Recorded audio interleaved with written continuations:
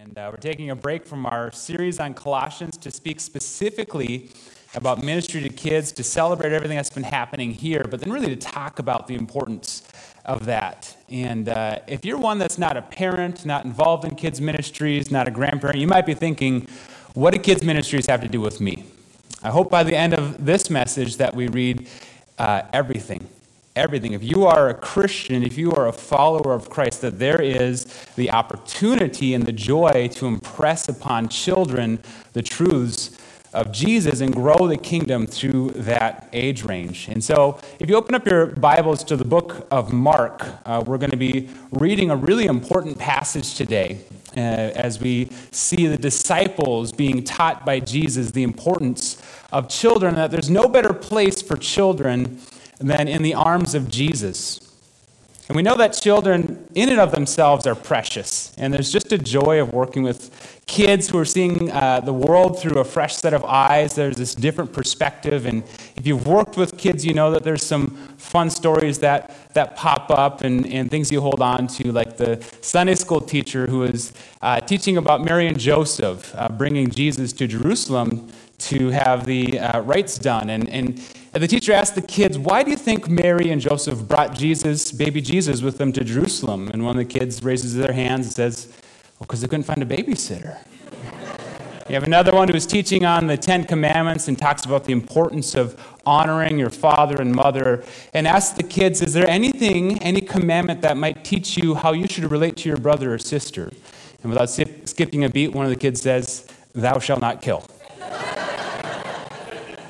But we know that there's just more to them just being precious in and of themselves. They're precious to the church. And as Caden, you basically spoke half of my sermon today, had said that kids are disciples as much as anyone else. In fact, research is showing us that 85% of adults who are practicing Christians in the U.S. came to faith in Jesus between the ages of 4 and 14. It's a pivotal age, and in every way they are, in fact, the future of the church. They're not stowaways, they're not tag-alongs, but this is an important and a crucial ministry for the future of the kingdom. But as we'll be reading today in Mark chapter 10, that children are precious to him, and they are precious to the kingdom.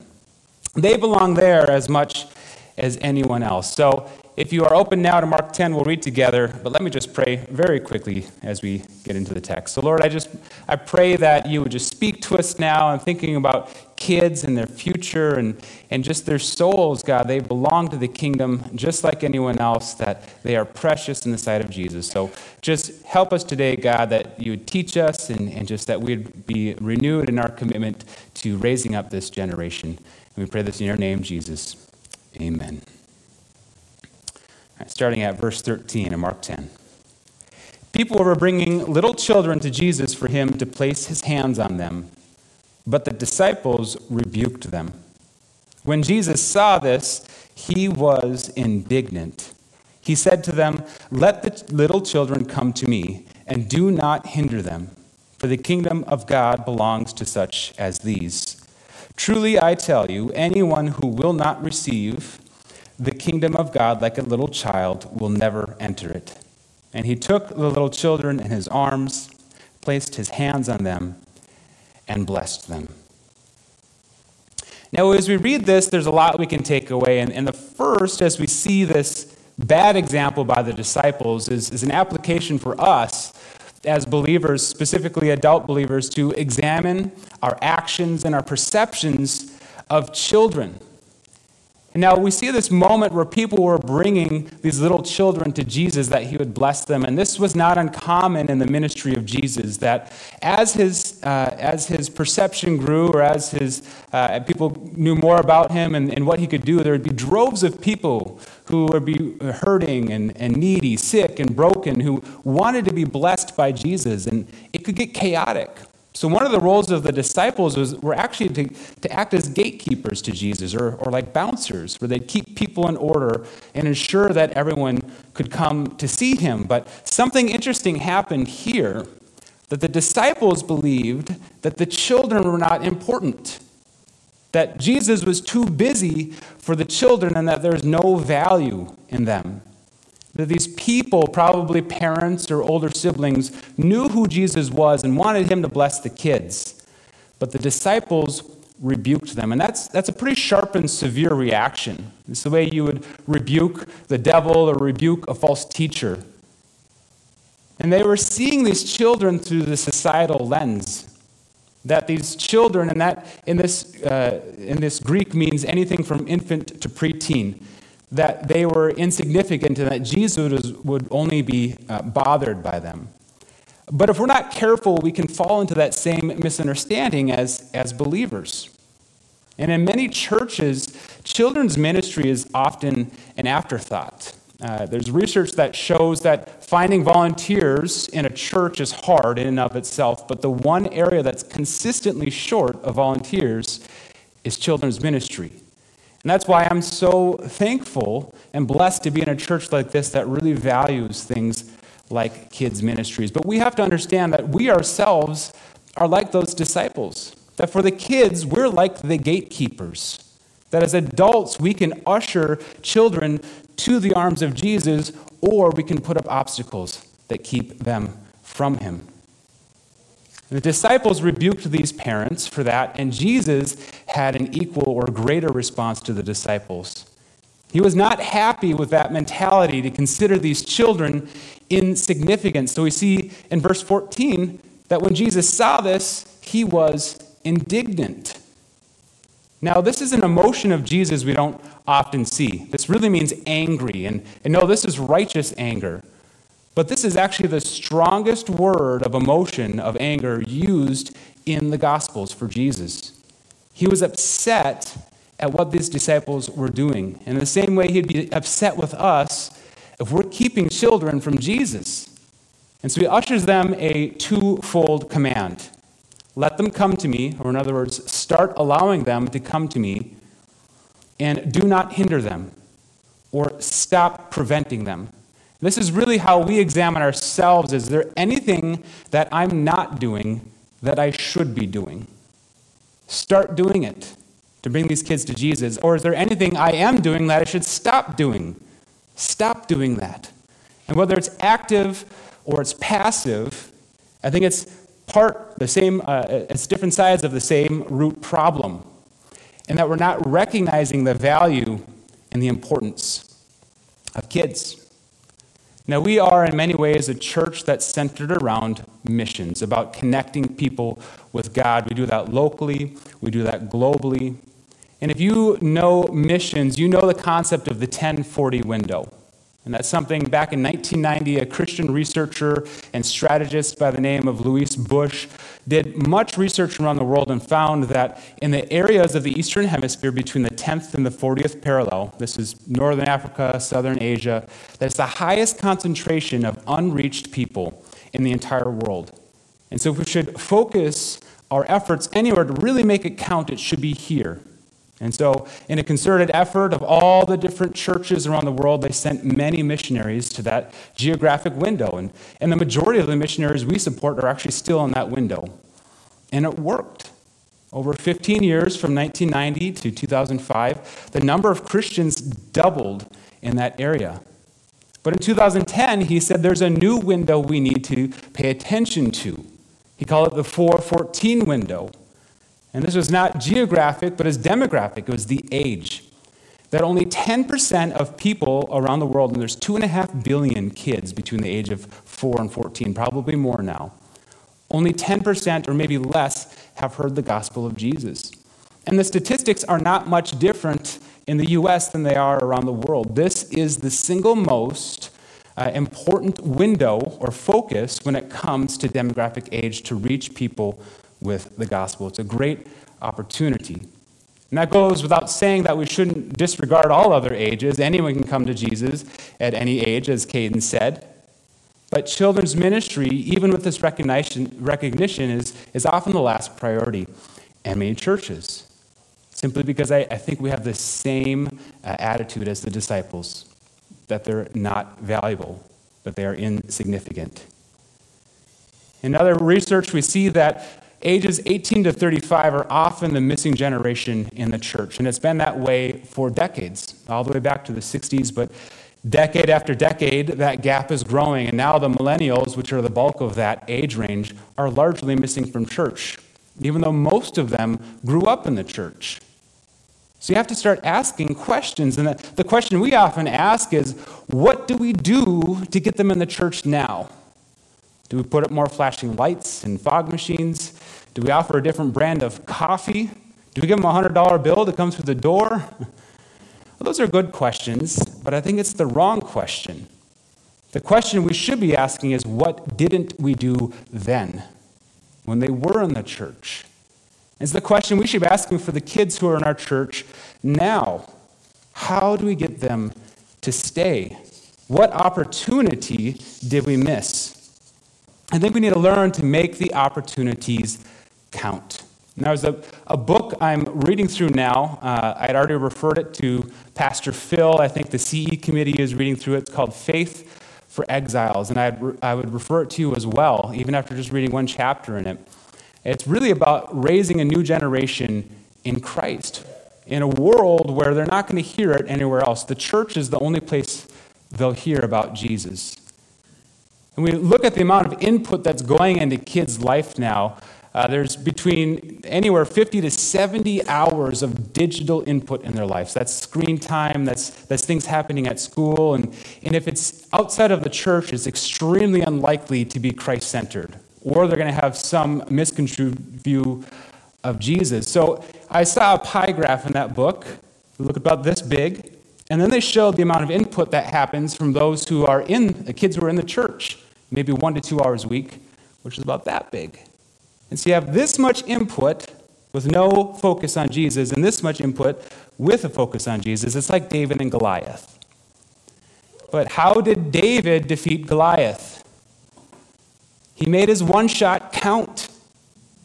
He made it count, and that's our job as a church, is when we have kids in the church now, ages 4 to 14, you make it count. And you lead them to Jesus. You put him in his arms. And if there's anything you're not doing to do that, start doing that. If there's anything you are doing to prevent that, stop doing that. And take the same double-sided rebuke of Jesus to the disciples now in your own life. There's a golden opportunity for missions right here in our church. And we can learn a lot from them. It will enrich your faith. And Jesus said that the children belong to the kingdom of God, and that anyone who will not receive the kingdom of God, like a little child, will never enter it. There's much to say about childlike faith, the wonder of the world, where anything is possible. God can do anything. I mean, you can steal a nose right off of the face of a child. You ever done that before? And they believe you. Well, that's their view of God, is that God can do anything, and they're not restrained by the logic and the skepticism that us adults are. There's this humility and a joyfulness from them. But more than anything, when you think about a child, and now we're raising a child who's 3.5, I understand this cycle. I understand what I did to my parents and what everyone has gone through, is that when a child is born, they offer you nothing but joy. That all material and emotional and economical and relational equity is on the parent. The child doesn't help with the dishes. They can't mow the lawn. They don't check with your schedule before they interrupt you. And yet you have joy in loving them. And as they grow older, they understand that no one is more important or loving than mom and dad. Well, that's the way we're supposed to approach Christ and his kingdom, knowing that there's nothing we can give, that we are weak and helpless, that we come in utter humility and total dependence on Christ. And over time, we understand that he loves us anyway, and so when we mature, we can love him back. Children teach us a tremendous deal about Jesus and his kingdom, and we often forget it as we grow older. And we see Jesus put his words into action, that he took these kids in his arms. He placed his hands on them and he blessed them. And blessing has many different connotations, both in the present, but more in particular to the future. That blessing really is speaking a future into them or giving them a future that they would not otherwise have. And I think Jesus understood that while he was pressing in his disciples now, a generation was going to carry the torch after them. And that was the children he was holding in his arms. And the future is often mysterious. We never quite know what it looks like. We often wonder about it. But if you wonder what the future of the church looks like, I can tell you right now, it has faces and names. It's the ones we saw on the screen this morning. It's the ones who are downstairs right now. And our job, our opportunity, is to impress upon them the truths of God. We help create the future of the church. And many people know what we refer in the Old Testament as the Shema. This is Deuteronomy 6:4-6. Hear, O Israel, the Lord our God, the Lord is one. Love the Lord your God with all your heart and all your soul and all your strength. These commandments I give you today are to be in your hearts. It's a wonderful passage, but we forget the verse that comes immediately after that. Teach them to your children. Everything you know should be passed on to the children. This is not speaking to the parents. This is speaking to Israel. This is speaking to the community. And we have the opportunity now to pass on everything we know to the next generation. That as a church, we can say, here's everything God taught me through my successes and maybe more valuable, through my failures. I want to teach this to you. I want to teach you the wisdom and the understanding that God has given me, that you kids can now take the keys to the church one day and do it better than me. Do it better than us. We help create the future by impressing upon them everything God has taught us. I wish I had another 20 minutes today, because this is something I think it's important for all of us to remember. But as we go away, I just want to leave a few things with you. And first is to know, to examine yourself. Is there anything you're not doing that you should be doing? And is there everything that you are doing that you should stop when it comes to bringing children to Jesus? And there are things we can be doing that are quite simple. And first is to pray for them. Now, this is really how the kingdom is built, is through prayer. And so pray for the kids, pray for the parents, pray for the volunteers, and build relationships with them. Maybe through the parents, just find out more about the kids, what kind of activities they're in. And it goes a really long way as a big, scary adult to go to those kids, because I guarantee you they're more scared of you than you are of them. But to go to them and say, hey, how was your wrestling meet last week? How was your band concert? Ask them about those things, and that will impact them more than you will ever know. Maybe think about how you can volunteer and be a part of that kingdom growth. There's many opportunities to invest and to pass on that torch. And as God is opening up those opportunities to you, like David, make your shot count. Because if they don't hear about Jesus from you, from the church, they certainly won't hear it out there. You may be the only person that shares Jesus with them in their life. But the example of Jesus is clear. We're to understand the value of these kids, to place all we know in them and trust them with it, that they may be the future, that they belong nowhere else but in the arms of Jesus. Pray with me as we close. Lord, we thank you for just the opportunity that whether we have our own kids or grandkids or not, we're part of a community with kids, and we have this chance to invest in them. So I thank you for everyone that's part of that here. For the things we heard from the kids today in the video, it's just amazing to know that there is truth being planted in them. And we just pray, God, you would make that grow, that the future of the kingdom is bright, because we know there's nothing that can overtake it. God, that you're at work and that there's many things ahead. So help us to look with that same optimism and hope of the future that these kids do, that we may be a part of their faith journey. So we thank you for this. We pray this all in your name. Amen.